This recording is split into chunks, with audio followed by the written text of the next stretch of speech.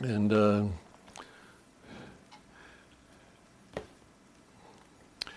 we will turn to Psalm 119, and we're looking at the 16th of the 22 sections, or as we call them, they're called strophes or octets, whatever you want to call them, octet of verses. But each verse begins with the corresponding letter of the Hebrew alphabet. And so now we're on the 16th letter, which is the letter Ayin. It doesn't, some of the letters have a significance to them, like we've mentioned before, but this one doesn't sound like it has any real importance other than a sound. But it says, consequently, every line of the octet of verses will begin with this letter. And but this is the first time in the Psalm of 119 that we have the word oppress or oppressors. And so this tells us that this is one reason people, those who believe that this was not David who wrote it, who, after I've read it over and over again, I don't think that David wrote it. And the one reason is here is because he talks about oppressors, and oppressors are the ones who take advantage of their authority by brute force or power and deceit. And so they oppress others. And this is specifically forbidden for Jews to do that, one for another, Israelites. There were several delineations. God called it an abomination for someone to oppress a widow or the childless. And even James, the book of James, tells us that true religion and undefiled before the Father is this, that we visit the fatherless and the afflicted, or fatherless, the widow and the fatherless in their affliction, and to keep oneself unspotted from the world. So even as a church, we're supposed to watch out over the helpless or those who are disadvantaged. And so again, we see that there's some strong oppressor that's coming his way. And of course, oppressor to us, we could, a very strong synonym would be tyrant or tyranny. In the face of this continued opposition. Now notice he's becoming more optimistic, and yet he's describing his enemies as more fierce.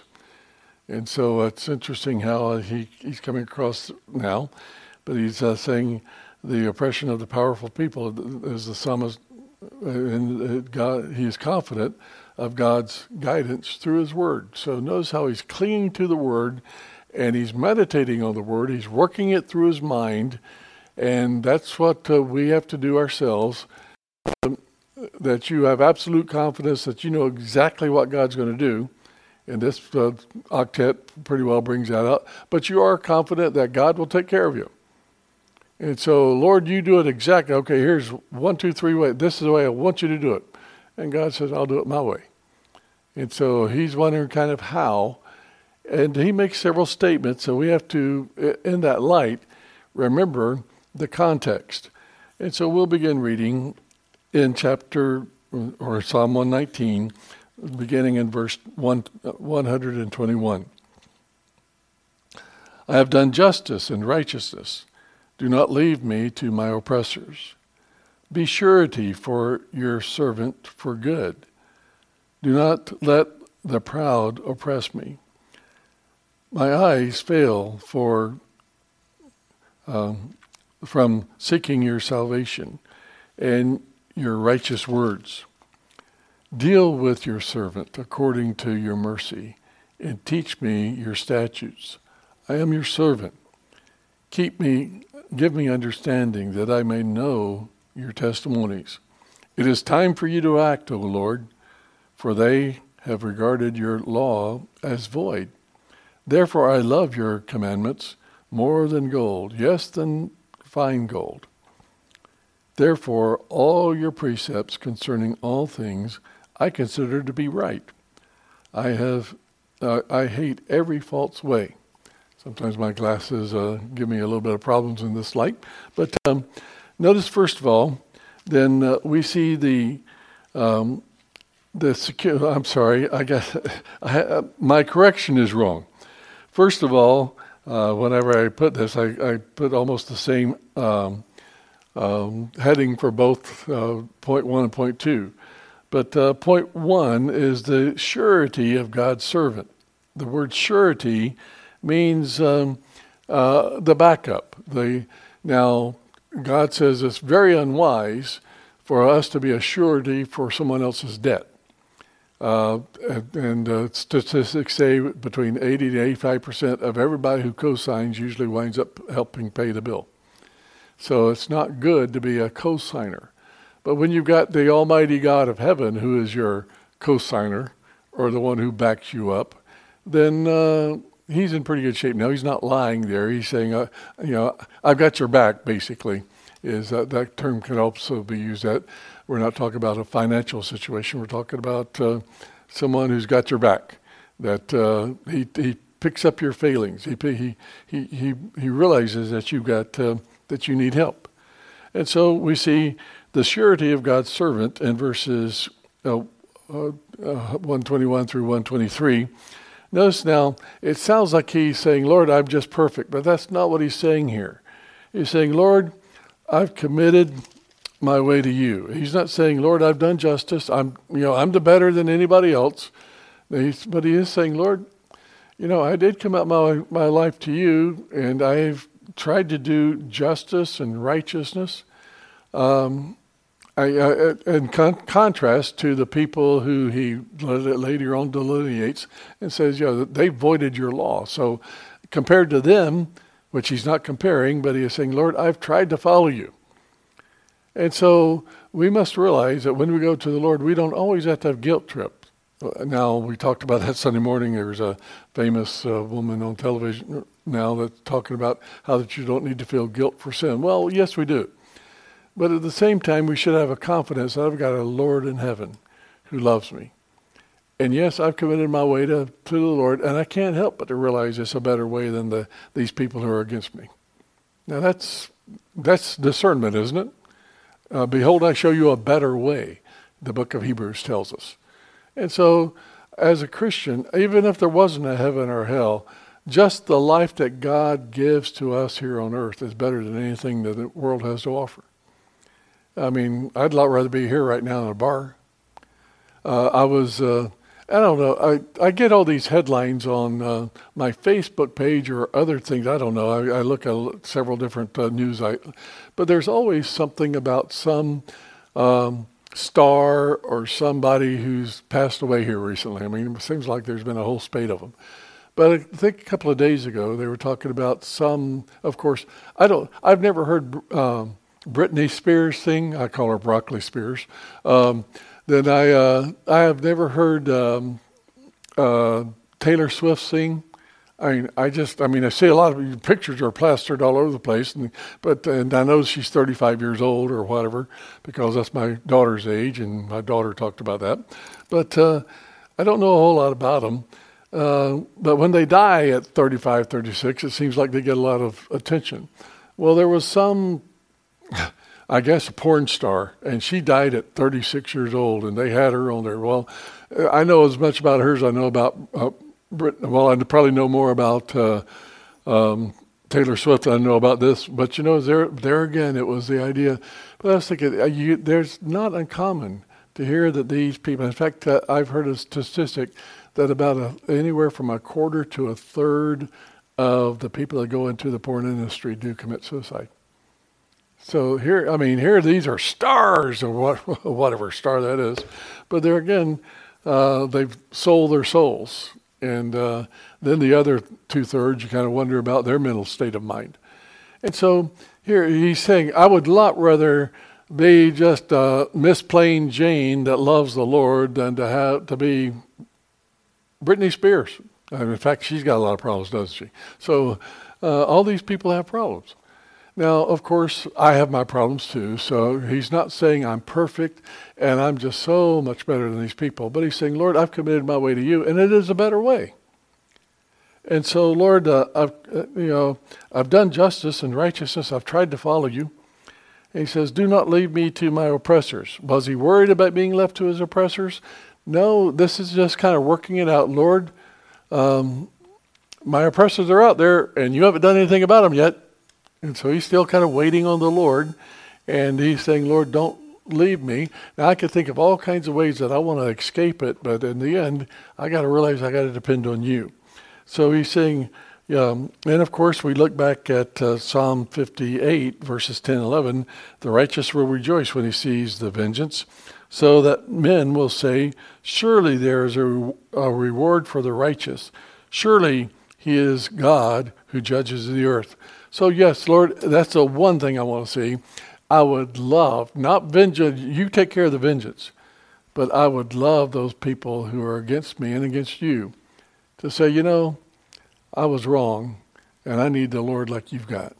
That would be that would be the best answer, wouldn't it? Is I realize that, like Paul, he imprisoned people, but then he turned around and was their friend. I would love to have that type of a friend.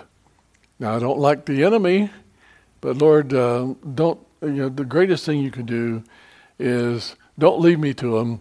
But if the oppression is going to be there, and obviously it's been there for the last 20 octets or 21 octets, don't leave me to them. Let's have victory over them.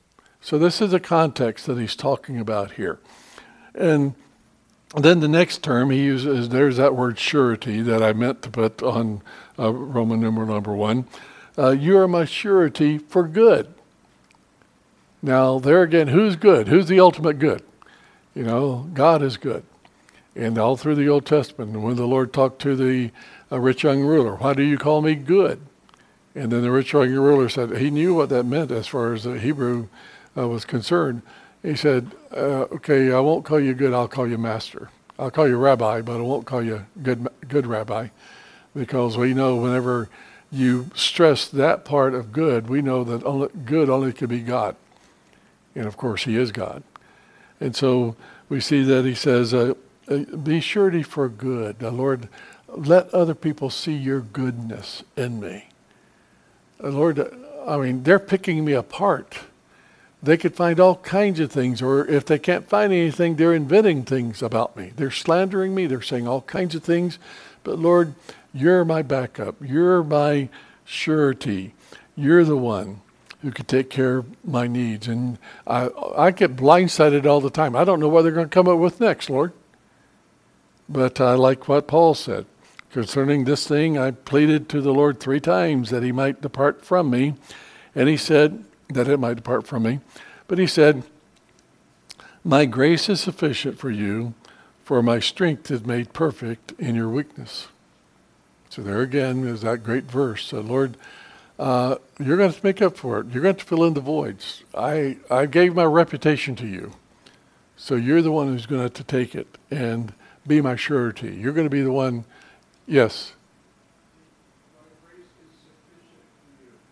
My grace is sufficient. Yes.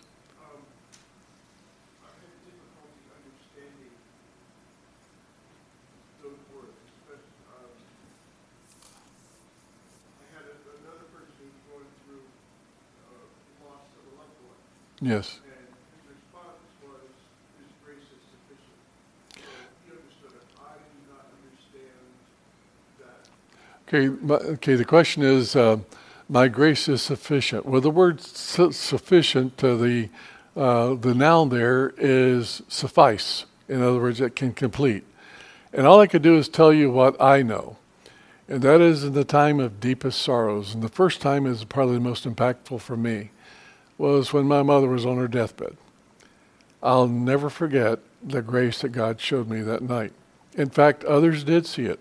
And some unsaved people in my family said, I wish I had what you had. But everybody in my family, I've been the more emotional one. I'm the charger, but I'm also the one who's got a lot of emotion when it comes to care or sadness or whatever. But I was at perfect peace while everybody else was falling apart. And I don't know why, other than God gave it to me. Now, is that like that all the time? No.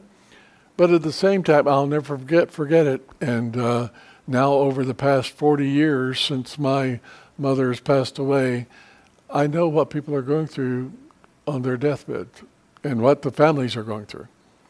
I mean, I know what the families are going through. I don't know what the person on the deathbed is.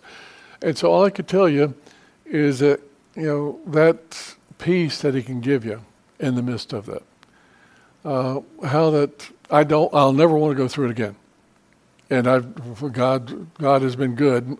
None of my wife or children have even faced.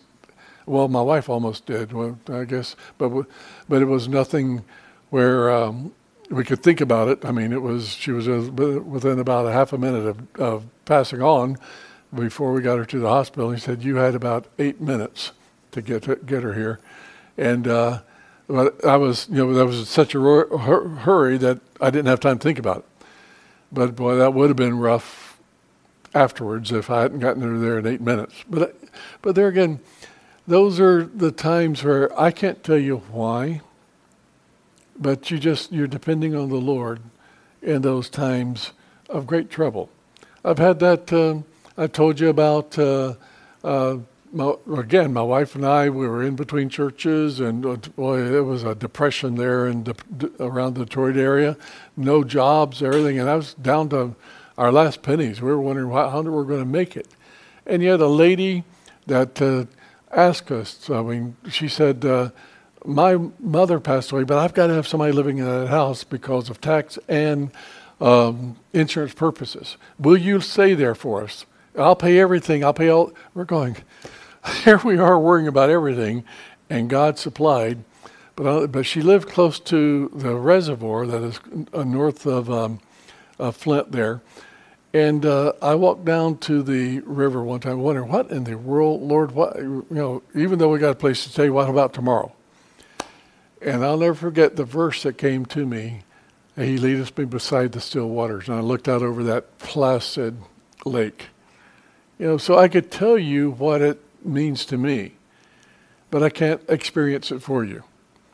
Have I always been like that? No, there's been times when I've been hit with problems and I've walked the floors until God gave me peace. Or the Lord, or I think, again, my grace is sufficient. And I think of another couple of times. There was a situation where the church, where we'd taken, had all kinds of scandal. We didn't know it until we got there. But people were leaving, and we were wondering how we were going to make it go. Here I was, 1,000 miles any place I've been, and I got 4 kids to raise, and the church is falling apart, and I didn't even know what to do. And lo and behold, a guy came by, and he said, I've been mowing the lawn here for years, and I've been hardly charging the church anything, but I can't do it anymore. I'm retiring. Well, all of a sudden, now there's another big bill. But, it's kind of interesting when I was walking through the door of the parsonage, the Lord just kind of wouldn't let me worry about it. And just the next day, a man I'd led to the Lord said, Pastor, I bought a big old Skag lawnmower, and I'm going to come up and mow the lawn. And I'm going, it's just one of those things where, and now every time I get to the point where, oh my, the offerings have been down, or what am I going to do here? I still remember that where God supplied. There again, tribulation worketh patience, and patience experience, and experience hope. Has God been sufficient to me and through my life? Yes. Now, if he did it every day, I wouldn't remember any of it. But you sure remember those times. And Paul, here he prayed 3 times. But God must have spoken to him in such a way that he never forgot it. Okay, Lord. And notice he goes on in that passage. He says, most gladly then, if that's the case, Lord, go ahead and let it happen. Now, I'm not there yet. Lord, I want it to stop tomorrow or today. But does that kind of explain what I'm talking about? The sufficiency of God's grace. Great peace have they who love thy law, and nothing shall offend them. Not there yet either, because I got to sometimes battle that. But we're going to look at that in just a moment. Even in the song that we sang this evening, we're going to look at. I printed that, and so many times as I'm going through this Psalm 119, you've noticed that I put a lot of songs in there because they remind me of the very people that have gone through the trials in this present age that this man went through 3,000 years ago. And so, is he the same God? Yes. Now, can God meet our needs?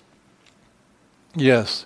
Does he promise me that it'll just be happy all the time? No. In fact, if I was, then I wouldn't need him.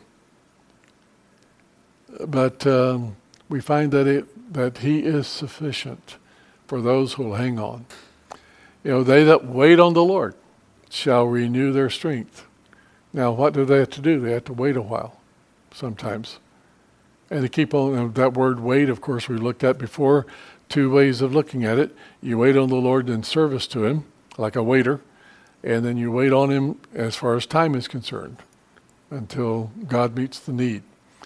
And so the one thing I want you to do, and all of our people, is I want you to be able to tell someone else. I don't, when something comes up every once in a while, it just kind of makes me cringe when somebody says, but God will bless you and God will take care of you and all this. And it's just words. But I sure like it a whole lot more when I know someone's been there, done that.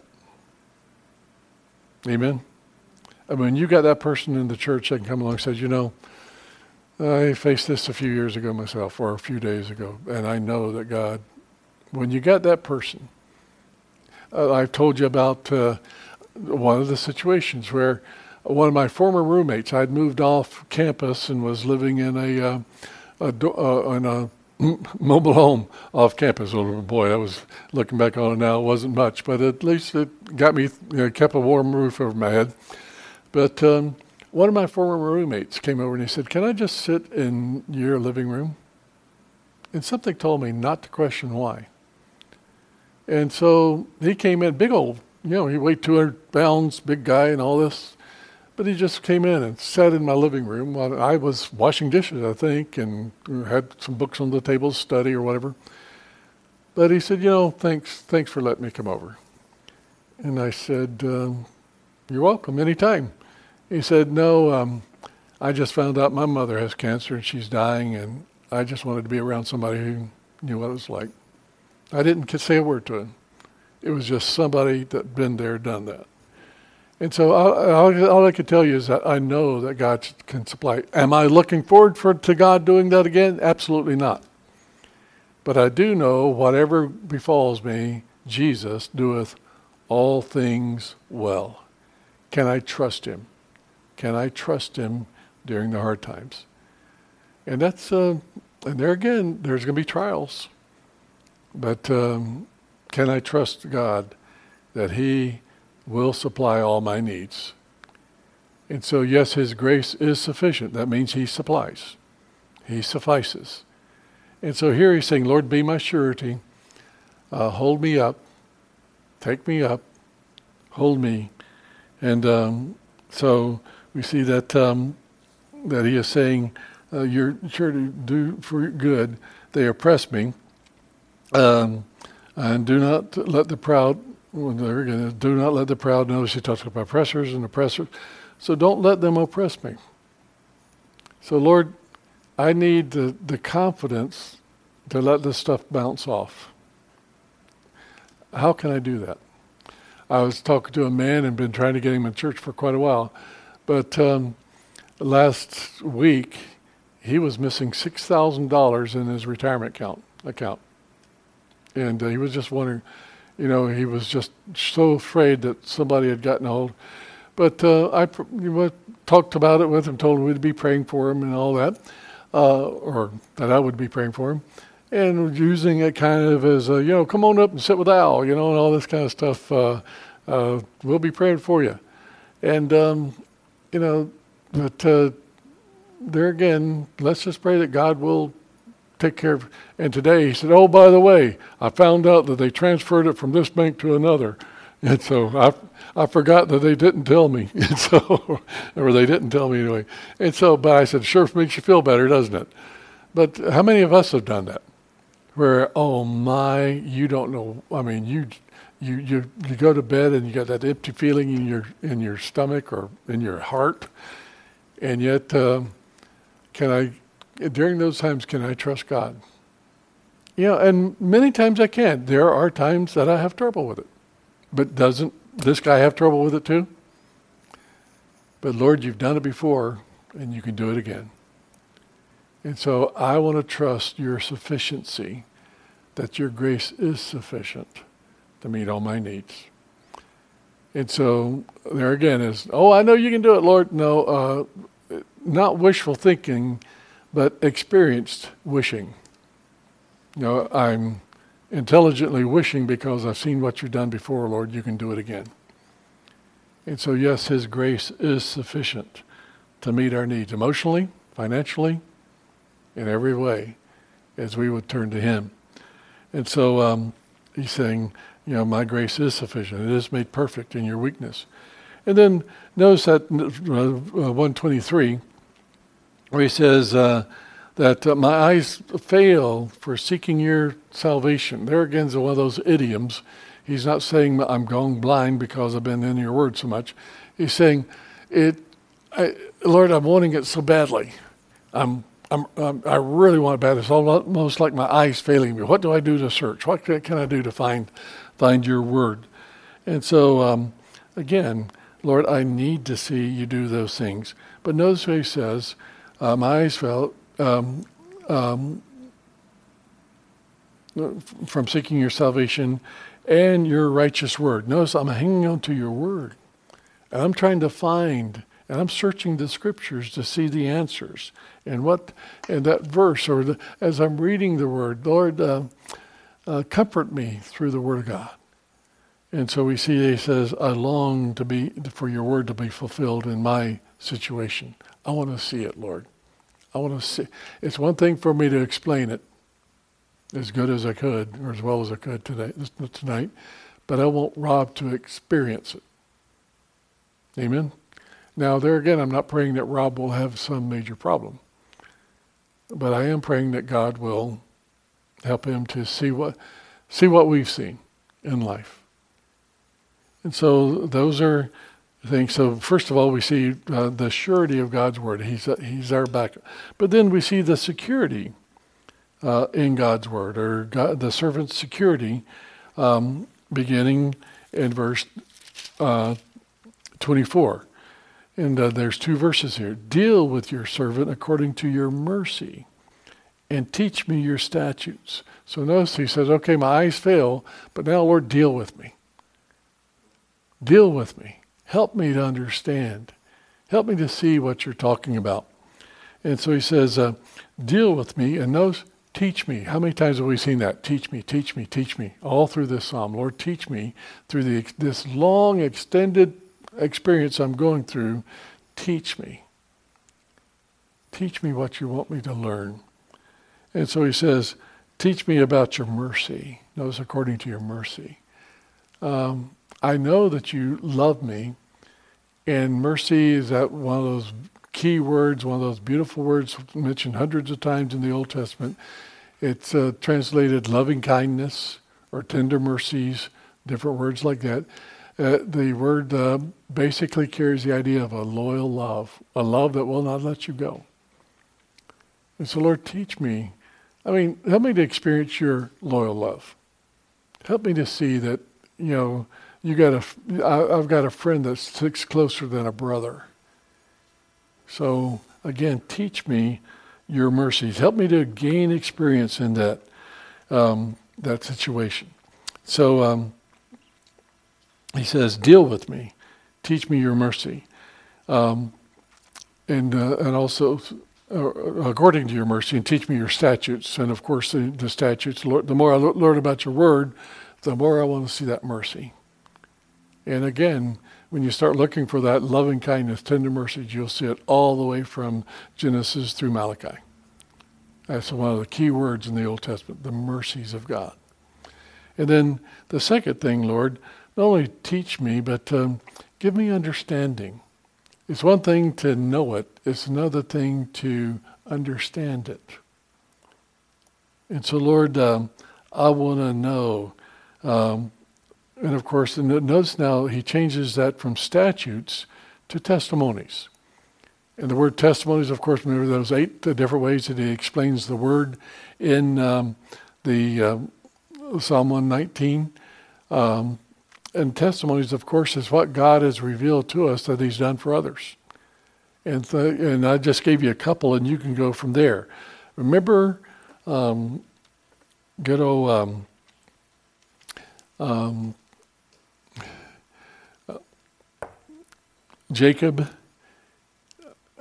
Abraham. And Abraham married Sarah. But who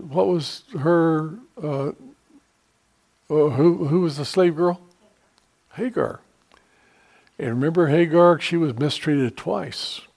And both times God went to her. Now you say, wait a minute, she's the mother of the Arabs and all that. Well, no, she was in Abraham's household and she was kicked out. And does God care about outcast?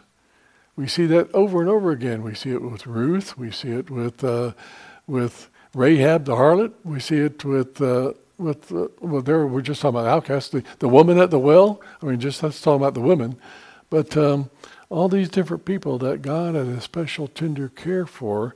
And of course, I like that in Genesis 16:13, where she says, "Thou, Lord, seest me."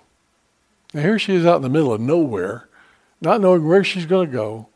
Her water has run out until God gives her that. And that's where we get that song, all the way my Savior leads me. Lo, a spring of spring of water I see. What's that? A spring of joy I see. And so there again, that's kind of a re-experiencing of that songwriter. Probably had some experience like Hagar had. And so it's one of those things where, Lord, teach me your testimonies. And I see it. The Lord revealed the Lamb. My son, God will provide. I don't know how, but he's going to provide. And Abraham, did he provide? He was sufficient. And so we see that. And then, of course, we think of Exodus chapter 3, verse 23, which is a beautiful picture of the children of Israel going through all kinds of trials. But that passage says, but the Lord looked upon their sufferings and he cared. Does Jesus care for a nation? Yes. Does he care for the individual? Yes. And so can I trust his tender mercies? Can I seek his will and so teach me, Lord. Teach me those testimonies. Reveal to me through your words. And that's one of the greatest things, and that's why I've mentioned time and time again, when those verses pop in your mind or you're reading and they just jump out at it doesn't happen every day, but when it happens, those verses become your favorite verses. I found that time and time again. There are times that I'll get up in the morning and a verse will be in my mind, and I've got to go back and read the whole passage over again. Because it meant so much, and you just relive how that God spoke to you. Now, you don't want that to be 10 years ago, you'd rather for it to be 10 days ago, but at the same time, there are those turning points in your life, or those little altars that God has helped you build in your mind, where he has proven himself strong. And so again, we see, Lord, teach me about these. Okay, it was good to hear about Hagar, but I need some water now myself. Or it's good to hear about the testimonies that other people have about you supplying their needs, but Lord, I need it too. So I want to be able to say with Abraham, my son, God will provide. It's that's one thing I found as a father. It's a lot easier to think, okay, God, you can supply my needs. It's another thing to tell my children or someone in the church, my son or whoever, God will provide. Because it's harder for me to trust God will supply your needs than he'll supply mine. Isn't it interesting how it is? And so, again, we see the idea of the servant's security is in the Lord. I've given my ways to you. And you're my surety. You're my backup. And I'm giving my security to you, Lord. I'm giving you my reputation. And so, Lord, you're going to take care of these people. I can't. And then we see the third, the last three verses, and we see the servant's standard. Now notice he says, I like this again. It sounds like he's saying, Lord, now it's time for you to act. Now get at it. But, this man has been very humble. But he's saying, Lord, something's got to happen. Isn't he? He says, and I realize whatever is happening is going to be your action. But I need to see it. I mean, tomorrow's D-Day. Either I sell that car or I don't. Either I'm going to get executed or I'm not. Or whatever else. The judge is going to make the right decision or not.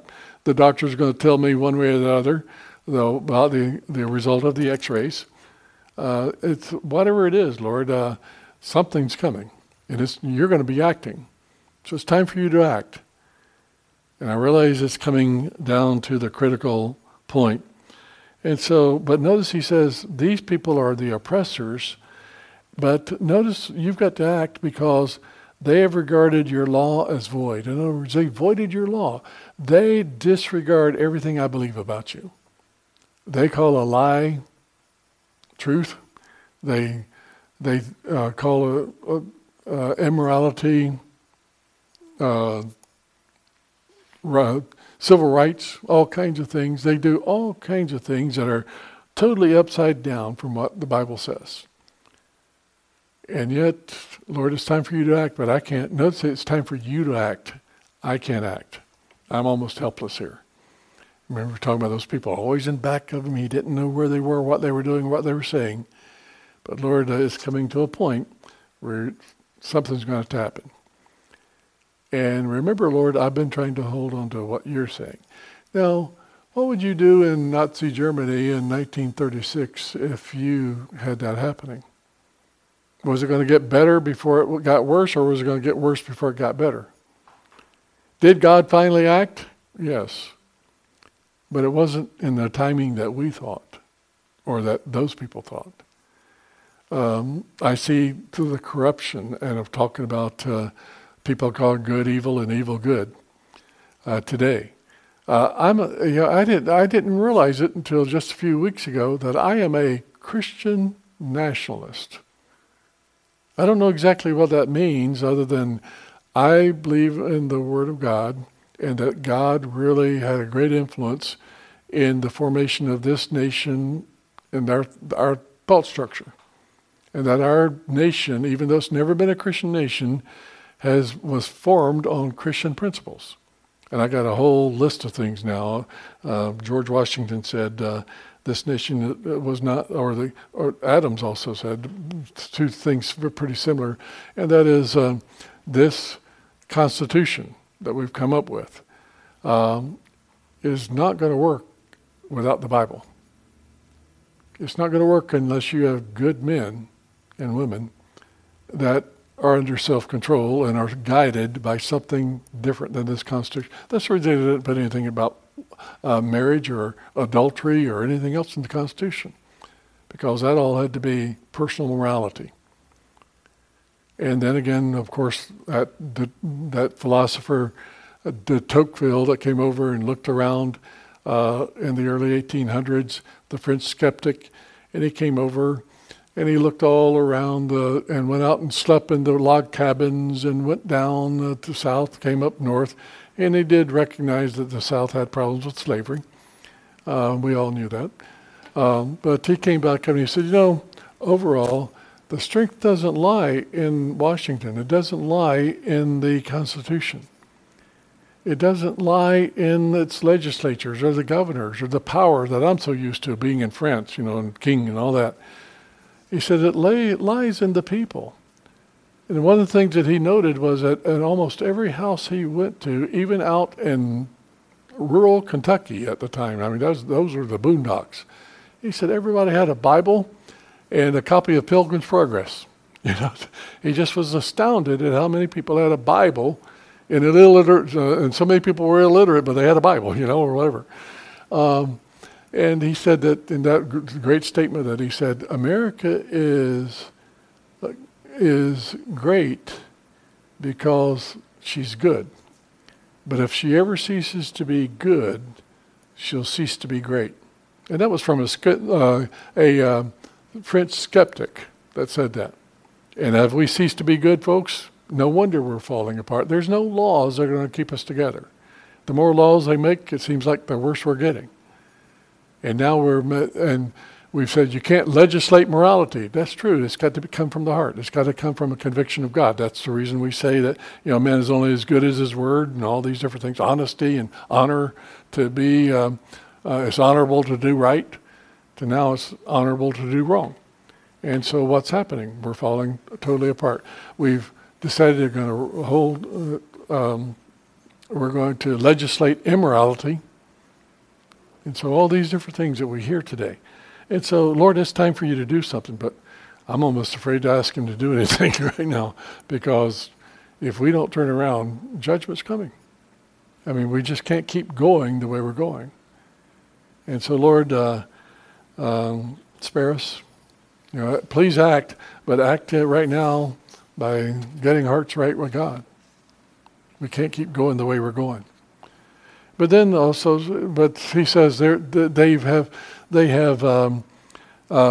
called your law void. In other words, it's empty. We threw the Bible out. We're going to do it the way we want to do it. And so, notice the turning point, though. Notice the contrast, the therefores. Two therefores. Therefore, because they're going this way, I'm going to go this way. I'm going to love your commandments more than gold, yes, than fine gold. I want to love your word even more. Lord, help me to get into it and nurture it and make it even more important in my life than it has been in the past. Help me to value your word more. Isn't that a great, there again, love is progressive. Not progressive in the political sense, but political. I want to love my church people more than I loved them a year ago. I want to love my wife more than I loved her a year ago. Whatever. It's progressive. And the more that you love people, the more that it becomes very precious to you. The more that I love God's word, the more precious it becomes. More than much fine gold. I don't need the money, I need you, Lord, in the end. Now, I need the money, but you know what I need there. But if you're going to give me the money, just help it to be that I can worship you better. I like what one man said. He said that my full-time job is to serve the Lord. My part-time job is to finance it. I want to finance my service to the Lord. And so why? Because serving the Lord is 24/7. And so, Lord, just make it better. Make it better. But then the other therefore, notice he says, so first of all, we see my reaction to these people. Therefore, I'm going to love you more. I'm going to turn to the word more. But then the next therefore, this is my reasoning. Why am I going to love the word more? And he says, therefore, all your precepts concerning all things I consider to be right. This is the right way. And I know it's the right way. And so I'm going to follow you, Lord. And so when I consider it, because I know it's right. And I know whatever is right is going to be good. And whatever is good is going to be blessed. So notice how he's reasoning. He says, first of all, my reaction to the unsaved world is I'm going to get closer to God. I'm going to try my best to get rooted and grounded in the Word of God. And as a result of that, I'm going to find out and I'm going to see that His Word is right.